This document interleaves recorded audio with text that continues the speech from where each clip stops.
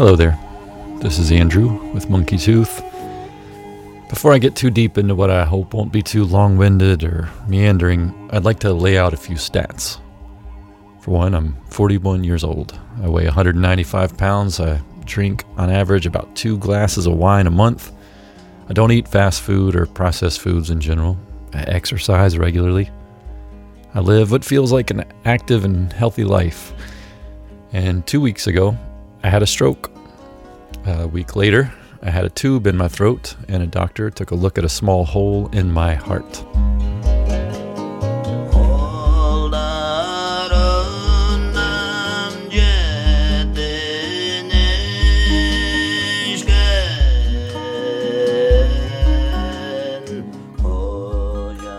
When I say I had a stroke, I mean a little baby stroke. My wife and the doctors call it a transient ischemic attack, or a TIA for short. Oddly, and entirely without relevance to the following discussion, TIA or TIA happens to be the Spanish word for aunt. Now, when I say I have a hole in my heart, I mean a very small hole, which may or may not present a real problem for me. More testing will determine if it does and if it can be sealed by a surgeon. I also have a history with a heart rhythm called atrial fibrillation, AFib for short. Mercifully, that acronym does not appear to be the Spanish word for anything I give a shit about. But according to my cardiologist, the combination of my quivering heart valve and the fact that I now have a Spanish aunt in my brain is cause for some concern.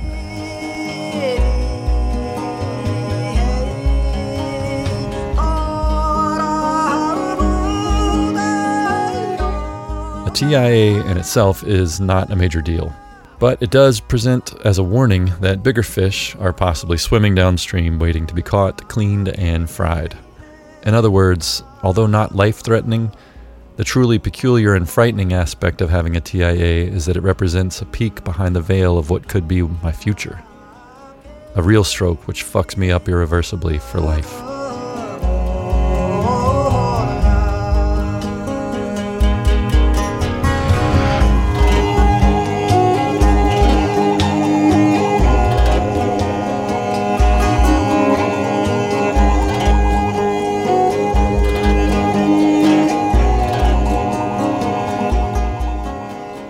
There is a history of this in my family as well.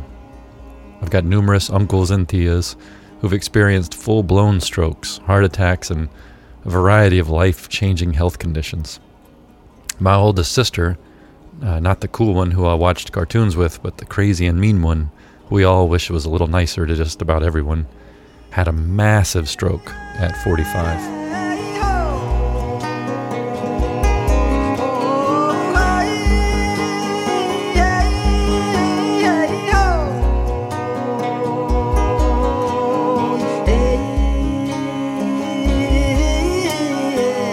So, in spite of my best attempts to live in a way which maximizes the health of my physical form, in order to avoid having to think about whether or not my experience as a human has been meaningful, I can't escape the feeling that I'm falling apart in not so slow motion.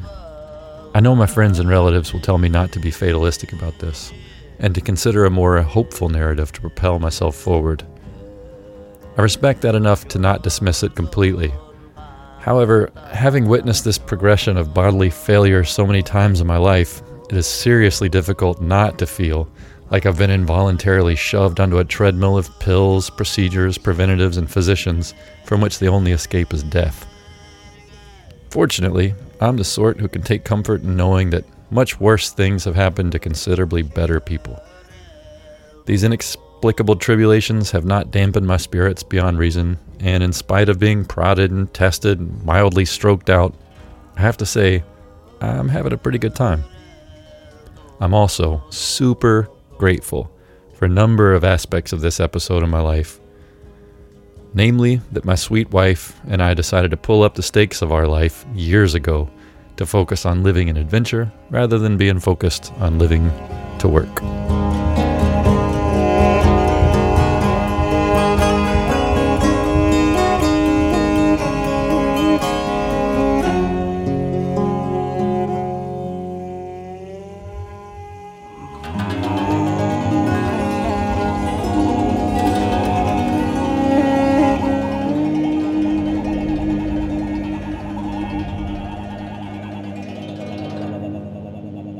With that out of the way, I'll tell you exactly what happened to me and why I'm actually glad it happened, when and where it did.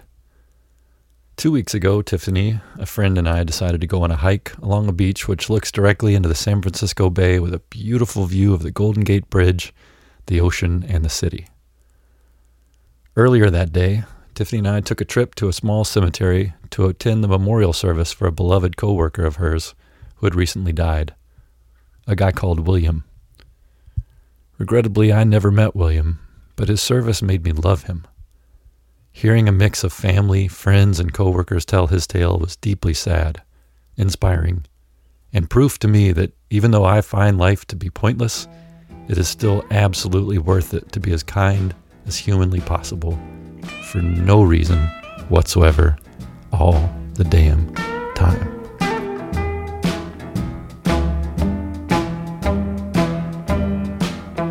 It could be a spoonful of diamond, could be a spoonful of gold, just a little spoon of your precious love, satisfy my soul.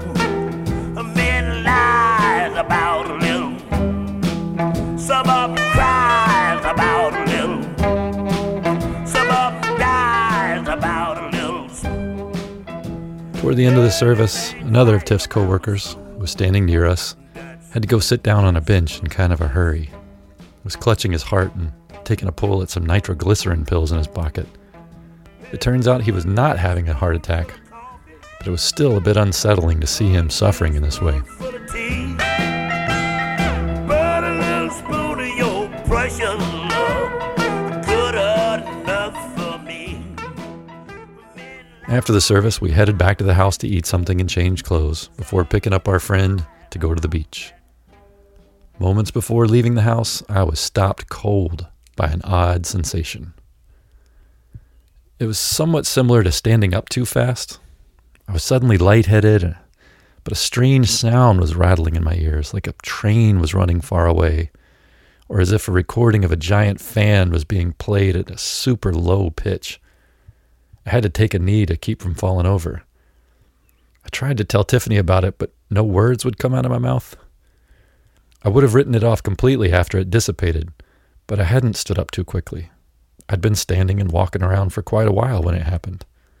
I even joked with Tiff and said it felt like I just had a little stroke. My face felt a little numb and tingly, but it passed quickly, and I told myself I just needed to drink some more water. So I drank some more water, and we left. I just wanna talk to you. I wanna do you no harm. I just wanna know about your different lives of this way people fall. I heard some you got your families living in cages, tall and cold. Hopping in the car, we picked up our friend. I was driving. Our friend was giving directions from the back seat while we talked. I mentioned how windy it had been, and that day after day of wind seemed like it could possibly make people a little crazy. Our pal happens to be a doctor of Chinese medicine. Her take on the wind related to that school of thought, and she talked a bit about what effect constant wind has on the meridian system of the human body. I started to tell her about what had just happened to me.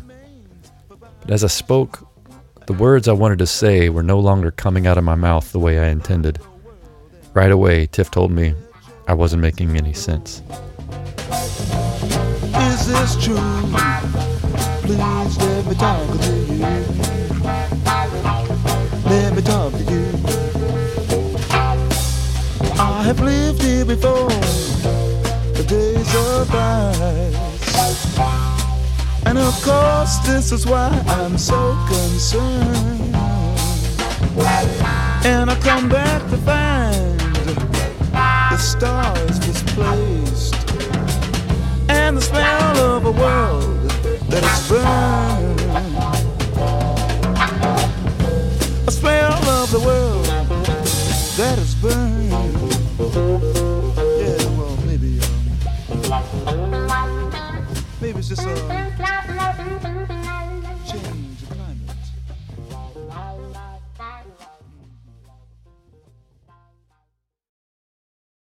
A sensation unlike any I've ever encountered suddenly engulfed me.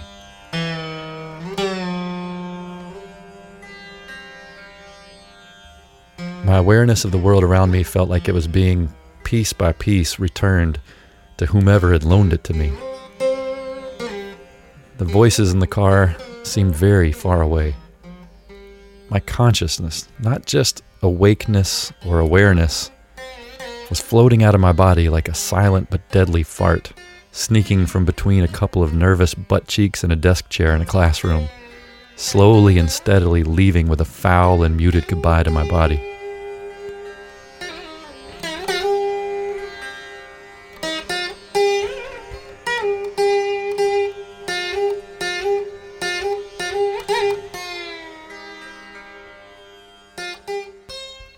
In my right eye, I could see a half corona of geometrical patterns. Didn't matter if I closed my eyes or had them open, I could see it. The snake-like configuration of shapes was insistent, colorless, bright white, and deeply troubling. I stopped the car, put it in park somehow, and had to get out in a hurry.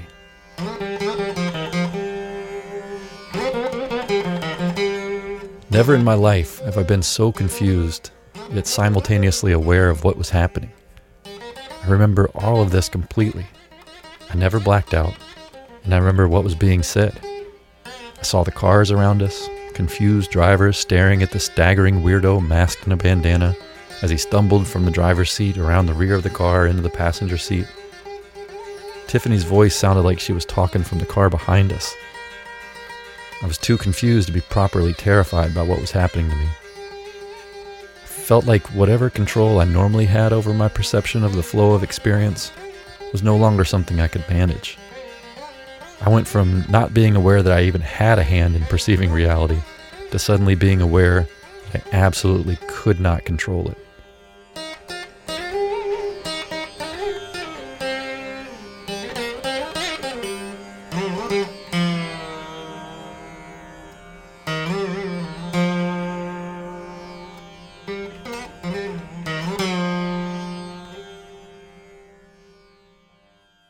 Tiffany, normally calm and cool, jumped in the driver's seat and started to drive a little wildly. A large black SUV was confused by her movements and honked at us. But she turned us around and took us back the way we came. There were a few close calls, and I remembered trying to tell her to be calm and just drive safe. If I'd had my shit together at that moment, I would have relaxed and remembered she's an excellent driver.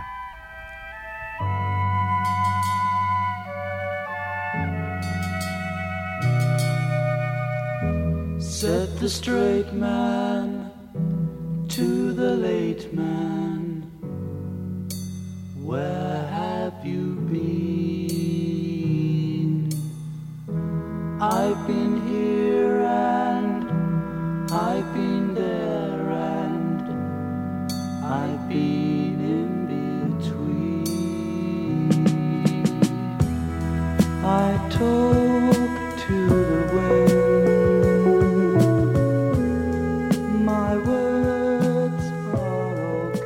Meanwhile, our friend was in the back seat taking my pulse and digging her thumbnail into my fingertips below the nail bed to stimulate blood flow or something to that effect. In that moment, I felt a swell of gratitude in my heart. My strong and powerful wife, a competent and capable nurse who had a solid understanding of what was happening to me, was taking charge of the car and not taking any shit in traffic, fearlessly getting me to the hospital in record time. While she drove, my new friend, a doctor in an ancient discipline of health and wellness, was doing her bit to keep me together until I could get to a place with the utmost in medical resources. She also, with one hand digging into my fingers, was on the phone with the emergency department of the hospital to let them know we were moments away. I could not have asked for better care at that moment. My words are all carried away. I talk to the wind does not hear, the wind cannot hear. You don't possess me, don't impress me, just upset my mind. We made it to the hospital, and I was immediately relieved that our friend was there to look after Pele, while Tiff and I made our way to the emergency room. I was still pretty confused, sluggish, and had a desperate desire to just lie down and close my eyes. It's when I remembered that we're still in the middle of a pandemic, and emergency rooms are functioning quite a bit differently than I remember.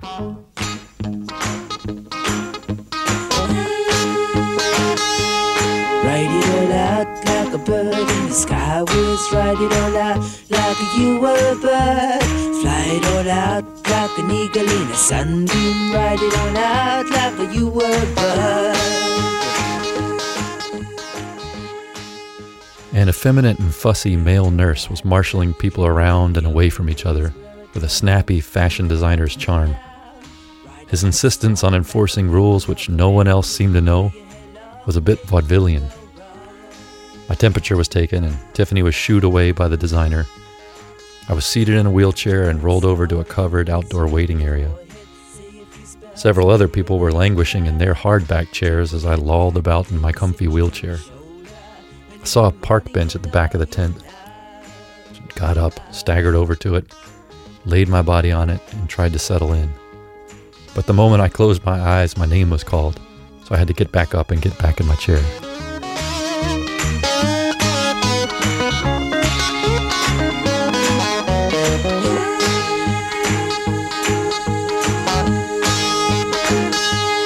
Wear a tall hat like a druid in the old days. Wear a tall hat and a tattooed gown. Ride a white swan like the people of a belting. Wear your hair long, baby, can't go wrong.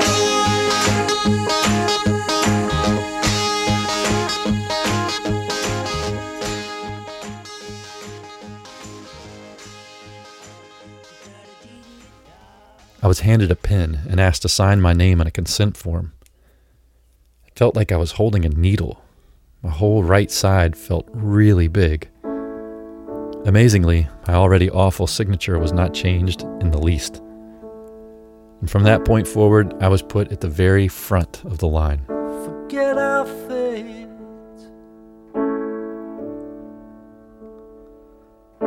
Peddlers.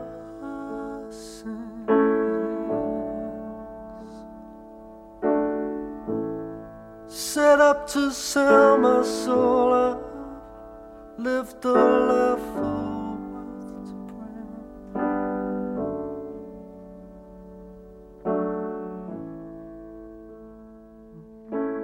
A coterie of kind and capable nurses, technicians, and physicians held me in their hands and guided me through the process with absolutely no effort necessary from me.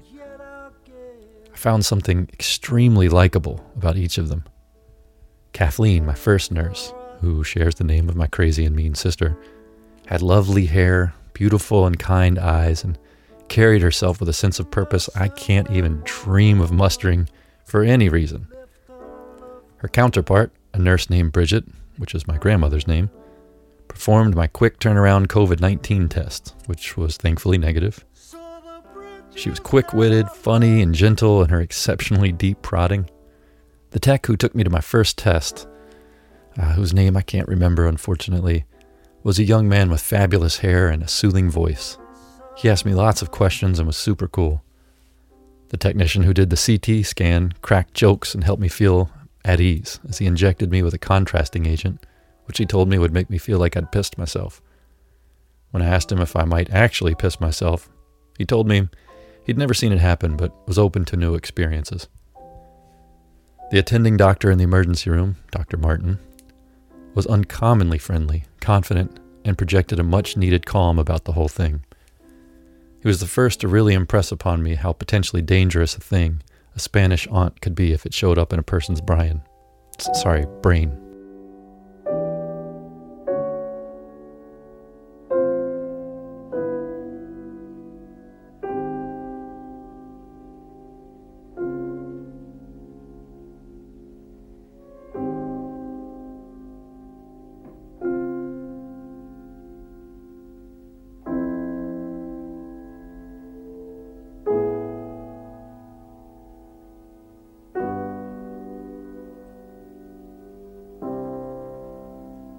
So the bridges that I burned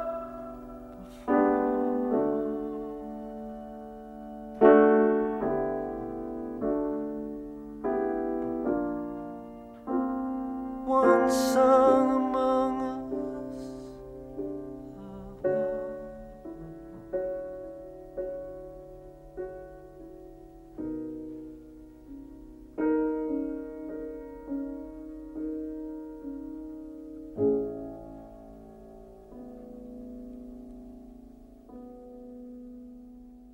While still in the emergency room, I found myself in a monitored bed with leads on my chest and a device in my finger taking my pulse and counting my heartbeats. I had 2 temporary roommates. One of them was an older and kind of drunk-sounding guy who was breathing heavily when alone and intermittently crying about what happened to Jack Kennedy when the nurse was around. I have no idea what he was in for, but he was released and told that a cab was waiting for him outside.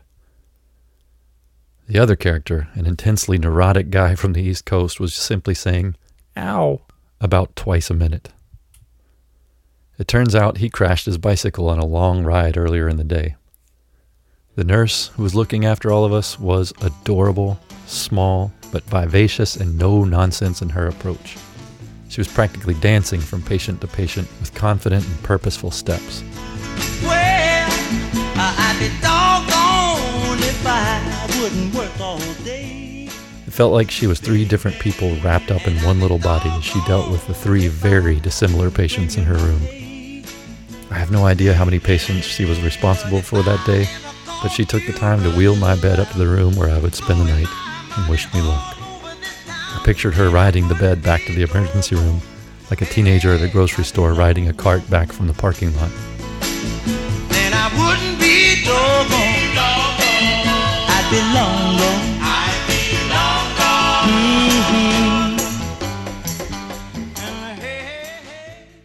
The other nurses I had throughout my stay overnight and through the next day were, without exception, kind, comforting, funny, and willing to do whatever it took to make sure I was okay.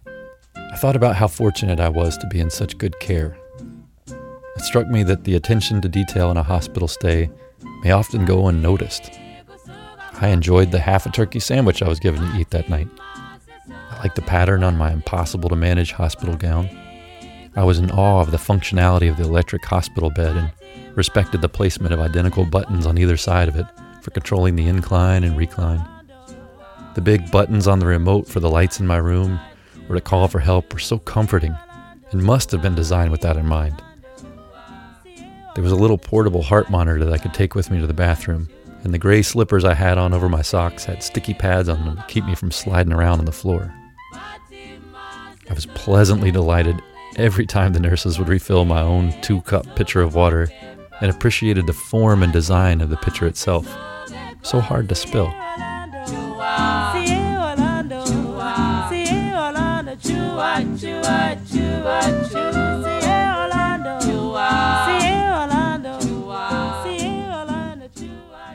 I'm not sure if this is common, but all of this was magnificent to me. I genuinely had a good time. And I mean an actual good time, not the kind of quote-unquote good time you say you're having when you're just kind of tolerating a situation. I felt completely off the hook from all responsibility. Completely, totally, 100% not expected to do a single fucking thing, but lie down and relax. Expectation was a faraway dream. My wife was handling the outside world for me, and I could just cocoon in that thoughtfully crafted womb filled with people suffering much deeper trauma than I was, while a small army of people whose sole purpose was to relieve that suffering were busy charming people back to health.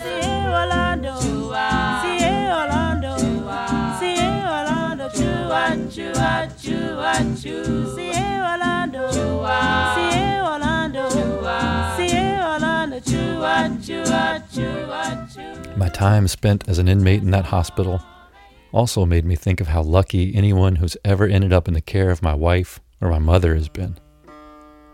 With everyone wearing masks lately, I've noticed how the limited aspect of people's faces I'm able to view and appreciate make me pay way more attention to just faces in general.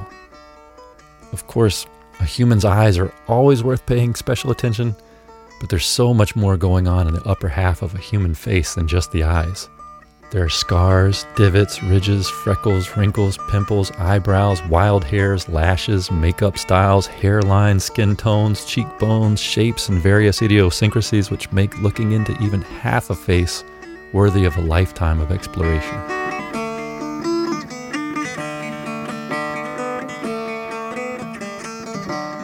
Those fortunate souls who've been looking into the half-exposed faces of my mom and my wife over the many years of their service to the suffering have been exposed to half of two of the best faces I know. They both have intense and beautiful eyes. Eyes which convey empathy, compassion, kindness, vulnerability, and an unconditional interest in healing with just a glance. But the other wrinkles and features of those two faces tell the rest of the story. One of those faces knows the pain of loss, the joy of childbirth, and how to hold your hand and your attention while you die. The other knows what it's like to stare into the rushing waters of a river in the spring without a care in the world, and what it might take to get you the hell out of there alive.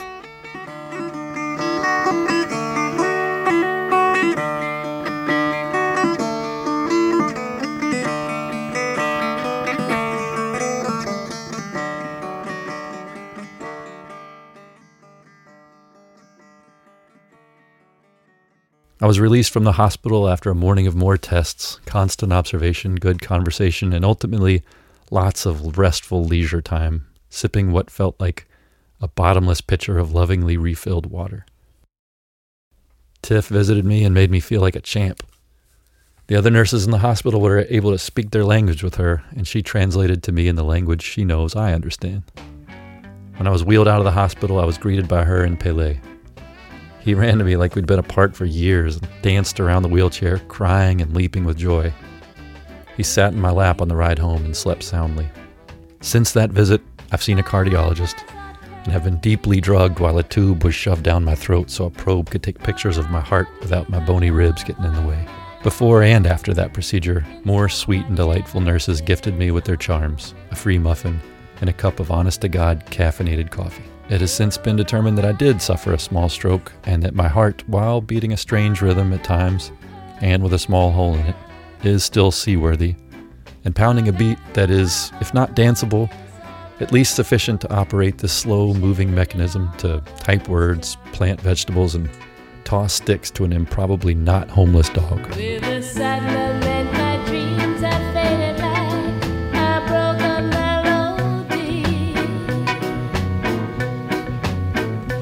While the gods of love look down and laugh at what romantic fools we mortals be.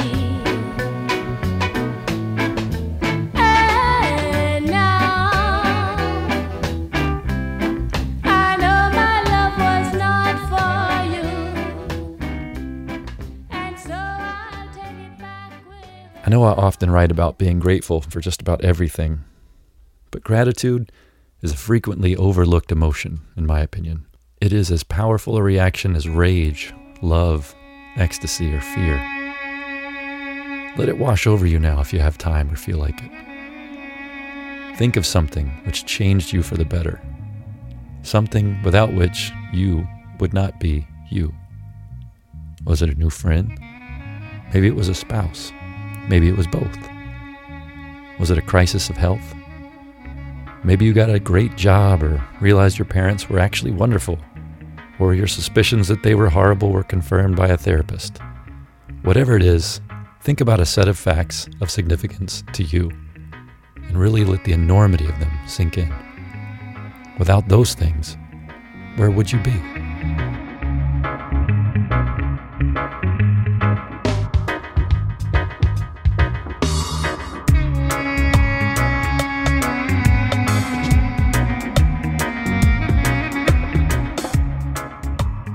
You can't know, really, and that, I think, is the power of gratitude. And so far as I can tell, to be grateful is to humbly embrace a wildly out of control and entirely different and chaotic system of chance, reaction, and consequence. Swirling and tumultuous life is something which just happens to you.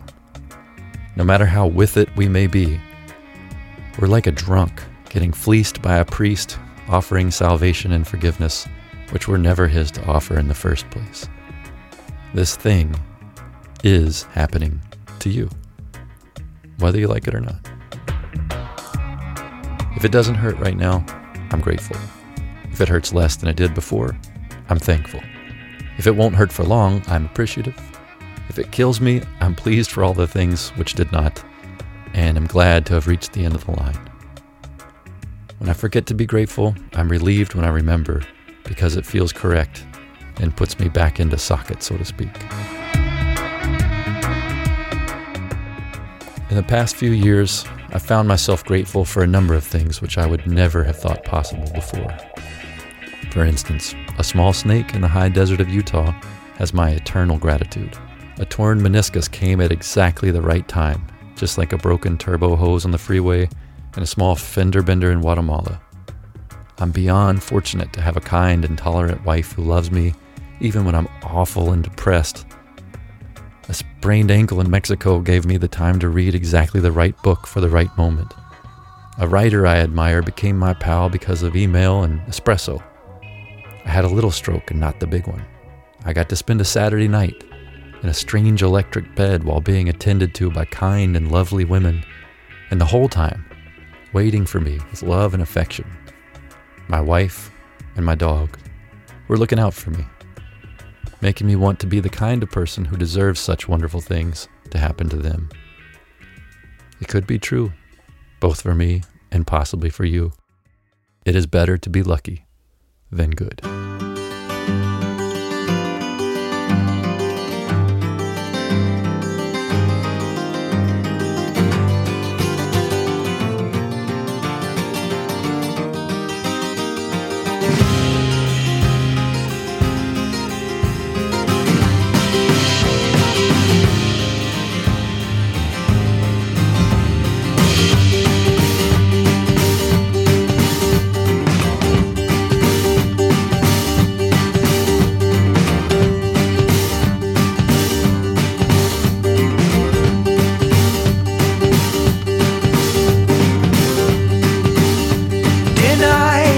Life in retreat,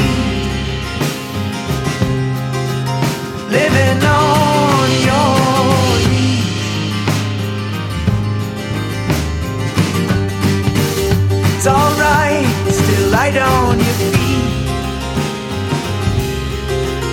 but you can't run from me. Another silence